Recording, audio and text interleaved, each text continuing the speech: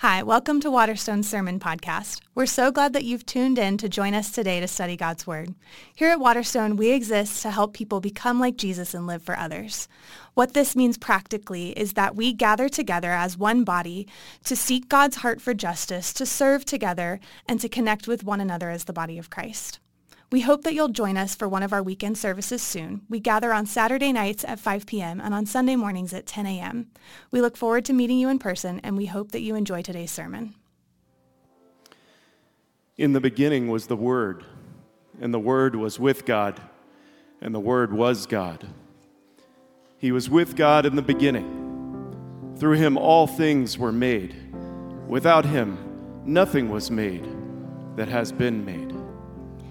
The angel said to her, "Do not be afraid, Mary. You have found favor with God.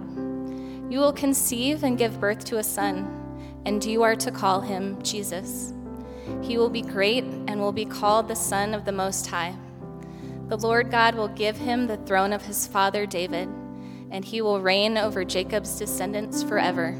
His kingdom will never end." The Word became flesh and made his dwelling among us. We have seen his glory, the glory of the one and only Son, who came from the Father, full of grace and truth. "How will this be?" Mary asked the angel, "since I am a virgin?" The angel answered, "The Holy Spirit will come on you, and the power of the Most High will overshadow you. So the Holy One to be born will be called the Son of God." John testified concerning him.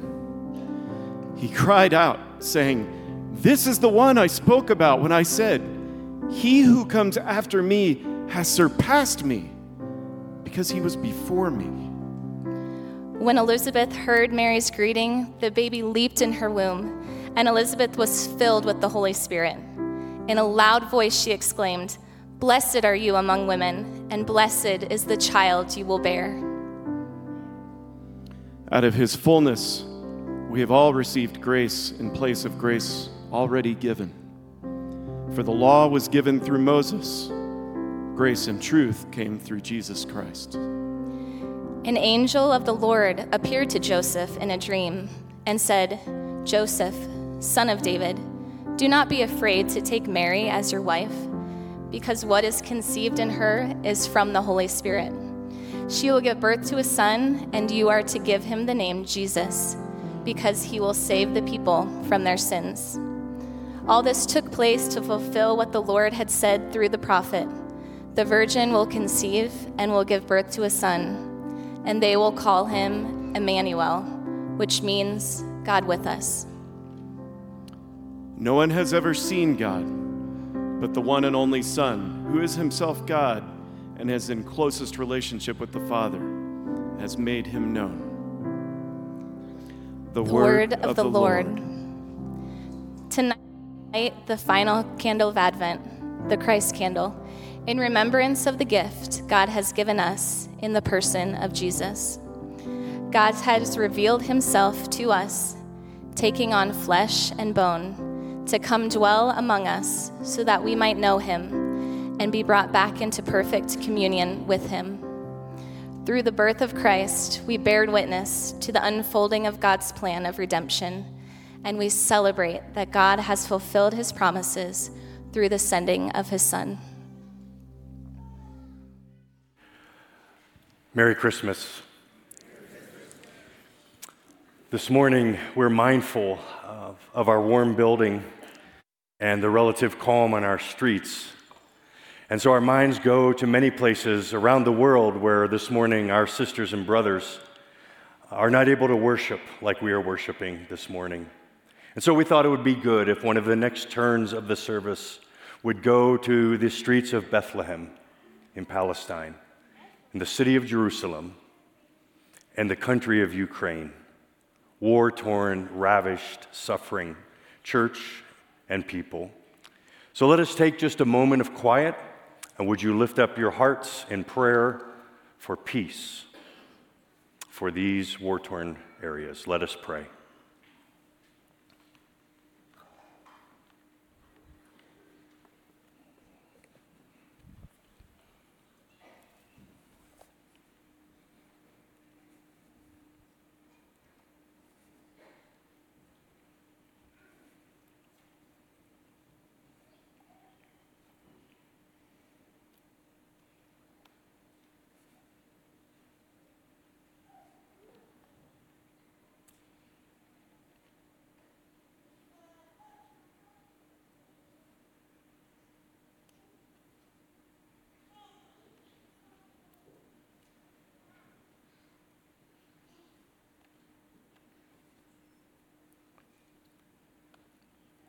O Lord, hear our prayers. By your grace and for your glory, Father. By your grace and for your glory, Son. By your grace and for your glory, Spirit. Godhead, three in one. As it was in the beginning, is now, and forevermore shall be. World without end. Amen. In the end, our lives are stories. And so one of the traditions we have at the Christmas Eve services here is to share good stories with one another on Christmas Eve. So I've got one for you this morning. We're going to reach back all the way to the last millennium. Thought that would get a laugh. From an old radio show, and kids, on the way home, ask your parents what radio is. It's from a show called Prairie Home Companion. It's called Truck Stop.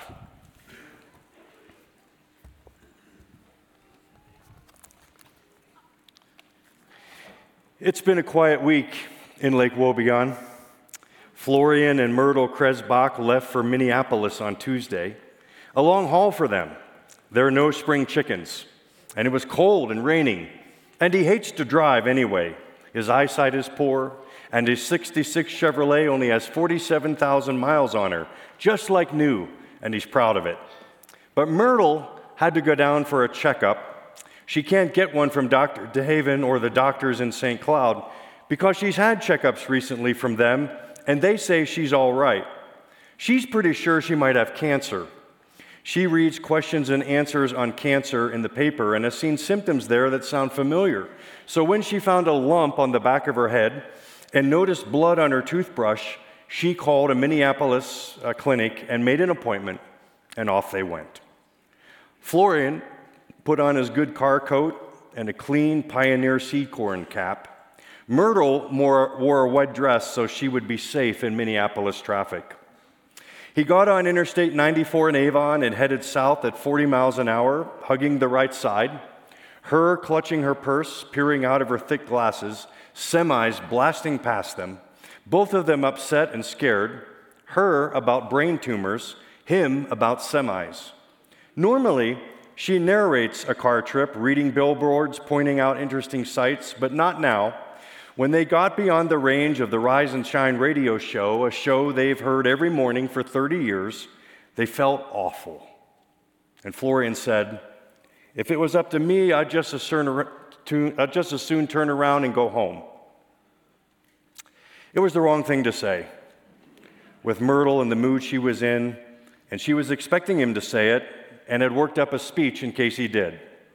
"Well, of course. I'm sure you would rather turn around. You don't care. You don't care one tiny bit. You never have, so I'm not surprised you don't care now. You don't care if I live or die. You'd probably just as soon I died right now. That'd make you happy, wouldn't it? You'd just clap your hands if I did. Then you'd be free of me, wouldn't you? Free to go off and do your business, wouldn't you?" Florian, with his 66 Chevrolet with 47,010 miles on it, wouldn't strike most people as a candidate for playboyhood, but it made sense to her. 48 years of marriage, and she had finally figured him out, the rascal. She wept. She blew her nose. He said, "I would too care if you died." She said, "Oh yeah? How much? You tell me." Florian isn't good at theoretical questions. After a couple minutes, Myrtle said, "Well, I guess that answers my question. The answer is you don't care a bit." It was Florian's idea to stop at the truck stop. He thought coffee would calm him down, and they sat and drank a couple of cups apiece, and then the pie looked good, so they had some, coconut cream and lemon meringue. They sat by the window, not a word between them, watching the rain fall on the gas pumps. They stood up and went out and got in the car. Then he decided to use the men's room. While he was gone, she went into the ladies' room. And while she was gone, he got in behind the wheel, started up, checked the side mirror, and headed out on the freeway. Who knows how this sort of thing happens? He just didn't notice.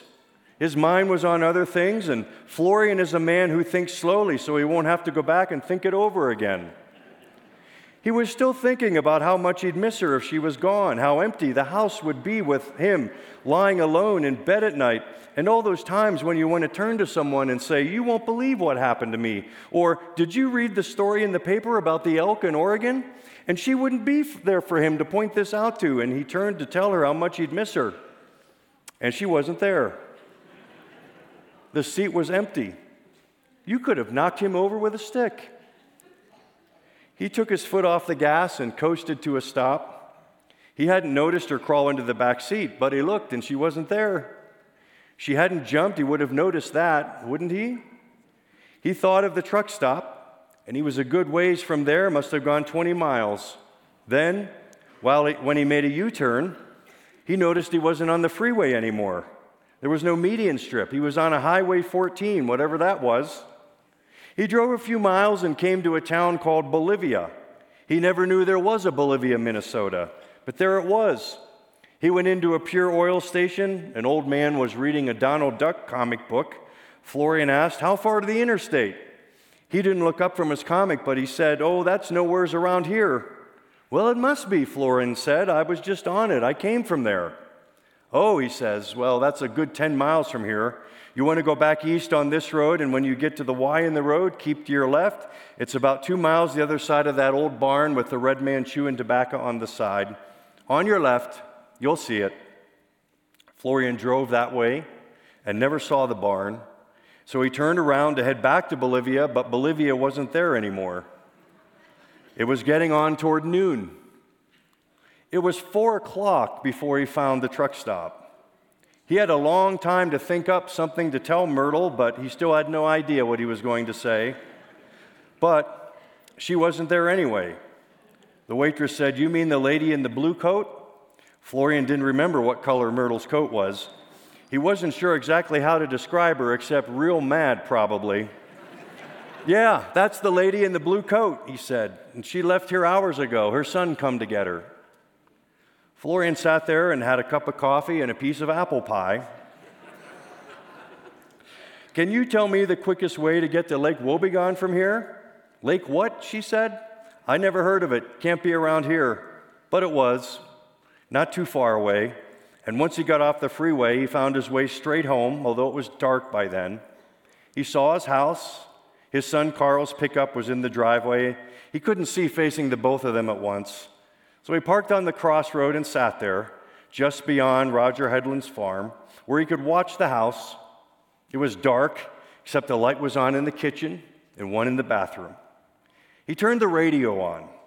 The preacher was talking about sinners who had wandered away from the path, and it seemed to Florian to fit the situation. Broad is the road that leadeth to destruction, and narrow is the path of righteousness. That seemed to be true, too, from what he knew of freeways. The preacher mentioned forgiveness, but Florian wasn't so sure about that. He wondered what this preacher would do if he had forgotten his wife at a truck stop. The preacher knew a lot about forgiveness theoretically, but what would he do in Florian's situation? A woman sang, softly and tenderly, "Jesus is calling, calling for you and for me. See by the portals he's waiting and watching, calling, O sinner, come home. Come home, come home. Ye who are weary, come home." Florian felt weary. 72 is too old to get yourself into such a ridiculous situation. He waited as long as he could for Carl to leave. And then the coffee inside him reached the point of no return. He started up the engine, turned on his headlights, and right when he did, he saw Carl's headlights come on, and their son headed back toward town. Florian inched up his own driveway. He still did not have a speech ready. He was afraid. Outside on the porch, he smelled supper, breaded fish fillets. He was surprised the door was unlocked. They never have locked it. But he thought she might if she thought he was coming. He hung up his coat in the mudroom and looked around the corner. She was at the stove, back to him, stirring something in a pan. He cleared his throat. She turned. She said, "Oh, thank God." She dropped the spoon on the floor and ran to him on her old legs and said, "Oh, Daddy, I was so scared. Oh, Daddy, don't ever leave me again. I'm sorry I said what I did. I didn't mean it. I didn't mean to make you so angry at me. Don't ever leave me like that again." Tears came to his eyes. To be so welcome in his own home.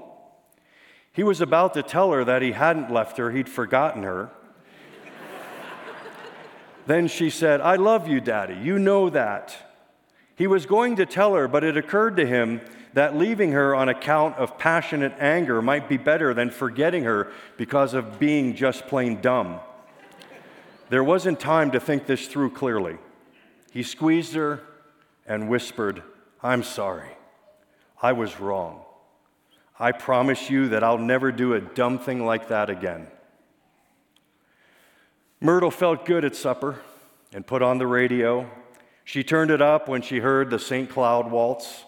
"Sometimes I dream of a mansion afar, but there's no place so lovely as right where we are, here on a planet that's almost a star.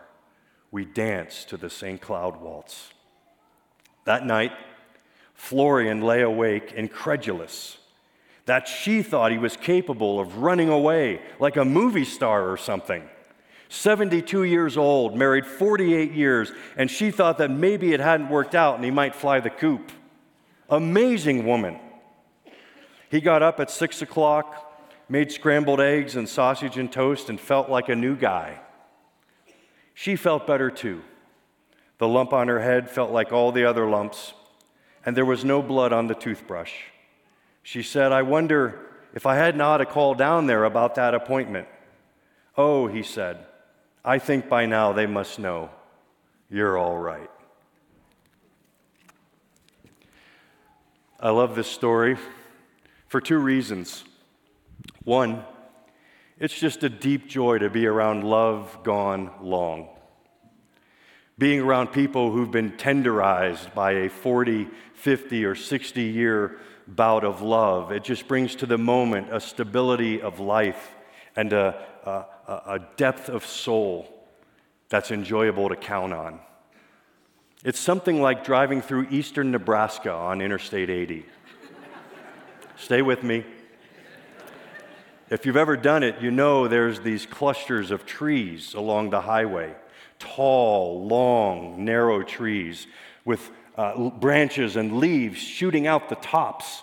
But the thing you notice is that all these clumps of trees are bent and leaning the same way, as if they've endured some storms, as if they have met with resistance, the winds, and they say we're still going to put out our leaves and our demonstration of our philosophy of life, which is bend but don't break, grace under pressure, a long obedience in the same direction, as Nietzsche put it.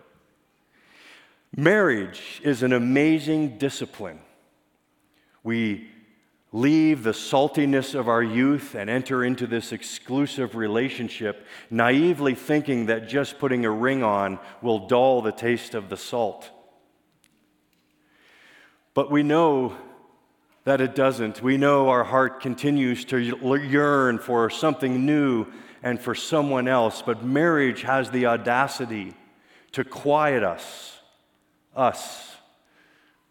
natural-born narcissists, into staying home, into taking from our own cupboard, into reaching to that shelf called character and saying, "I choose you. Again, you are enough for me." The Apostle Paul described it this way: "For this reason, a man will leave his father and mother and be united to his wife, and the two will become one." It's a profound mystery. And I'm talking about Jesus and the church. We're reminded that marriage is God's design. He didn't just stumble across people having different genders and say, "Oh, let's make up some random rules for gender and sex." No, he designed it from this way. In fact, the entire story of the Bible is a story of marriage from Adam and Eve and us and them all the way to the end to Jesus and the church and us and them. It's the storyline of the Bible, and all that Paul is saying when he says, I'm talking about Jesus and the church, is that every single marriage points to the love of Jesus. And then you got it, right? You got it what he said at the end?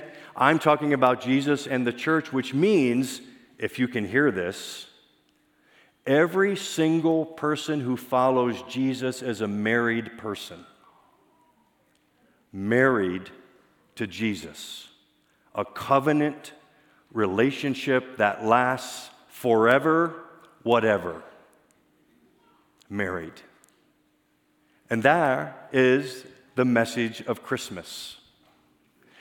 Christmas means that God loved us so much that he went to great lengths to show it. Love gone long.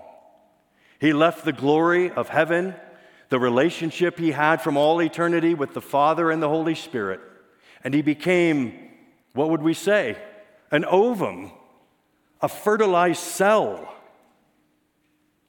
And he grew and he became a person and he lived the life we should have lived, and he gives that to us so that when he gives that as gift to us, we can be declared righteous. And then he dies the death we should have died so that there on the cross we can be forgiven of all our sins.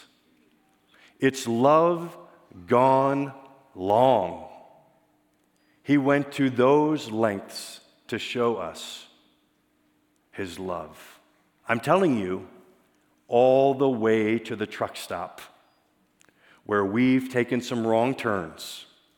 We have, in our own desires to live our own way in our own lives, we've broken this world. Death, disease, disaster, we have broken it. And I think if we're honest with ourselves in this moment, we also know we're a bit broken on the inside too. The lies we tell, the secrets we hold, the thoughts that we would never once said aloud. We know there's something gone wrong in here too. And Jesus says, I know it all, but I'm coming to the truck stop, and I will get you home. Oh, weary one, you are welcome with me. Come home. You're all right. The first reason I love this story is it's love gone long. The second reason I love this story, and I guess some of you would be with me on this, isn't it strangely encouraging to hear an old married couple get iffy with each other? 48 years of marriage, and she still thinks he could step out on him, the rascal. And he thinks that she would be so upset with him that she would actually lock the front door to keep him out for the first time. It almost seems as if in this life that the discipline of marriage is not only designed for comfort and joy, but even more, it's designed for disappointment. Oh, I thought I'd get an amen on that one. It seems to be designed to show that no human being or no earthly situation can calm the storm that is the human heart. The Bible puts it bluntly when it says that everyone you know will disappoint you. Why? Because we're all broken. We have a curvature of the soul curved in on ourselves. We're always yearning, always hungry. All the songs that we sing when it's not Christmas, you know them. I still haven't found what I'm looking for. You too sing that, because every heart is a hungry heart, boss. I mean, we sing all these songs, and all of them describe the churning and the yearning that's going on the inside. And we try to stifle that yearning by the exercise of organs and glands, by the pursuit of a relentlessly good job that can provide the money, power, and prestige that we want, and we seek it in apocalyptic romance. We chase it down by getting the I look good body.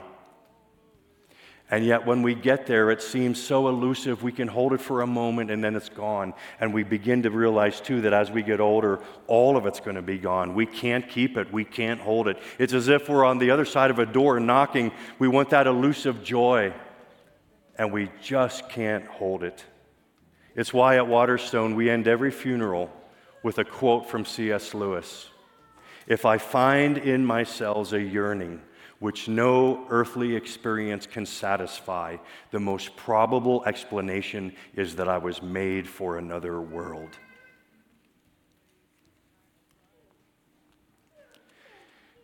You know, in the Gospel of John, as you heard read, John doesn't tell the story of Jesus' birth. He makes a theological statement about it. The Word became flesh and dwelt among us.